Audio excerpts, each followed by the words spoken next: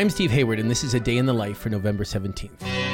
It was on this day in 1938 that Canadian singer-songwriter Gordon Lightfoot was born.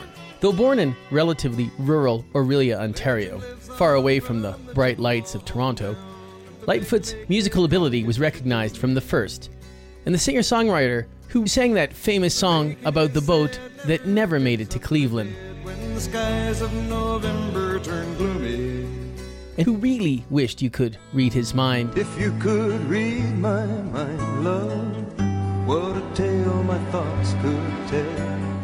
Made his singing debut over the PA system in 4th grade with an Irish lullaby.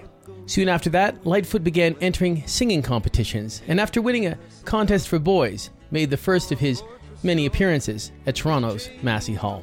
Buoyed by this early success, Lightfoot moved to Los Angeles. He supported himself by singing commercial jingles, protest songs, and became influenced by Pete Seeger and other members of the folk movement. He moved back to Toronto in 1960, where he had a minor hit with Remember Me, I'm the One. Who hurt you, dear?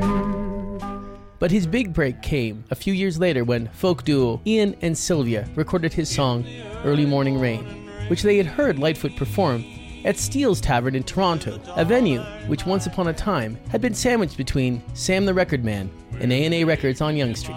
And the rest, like those record stores of long ago, is history. In the early morning rain, with $1 in my head.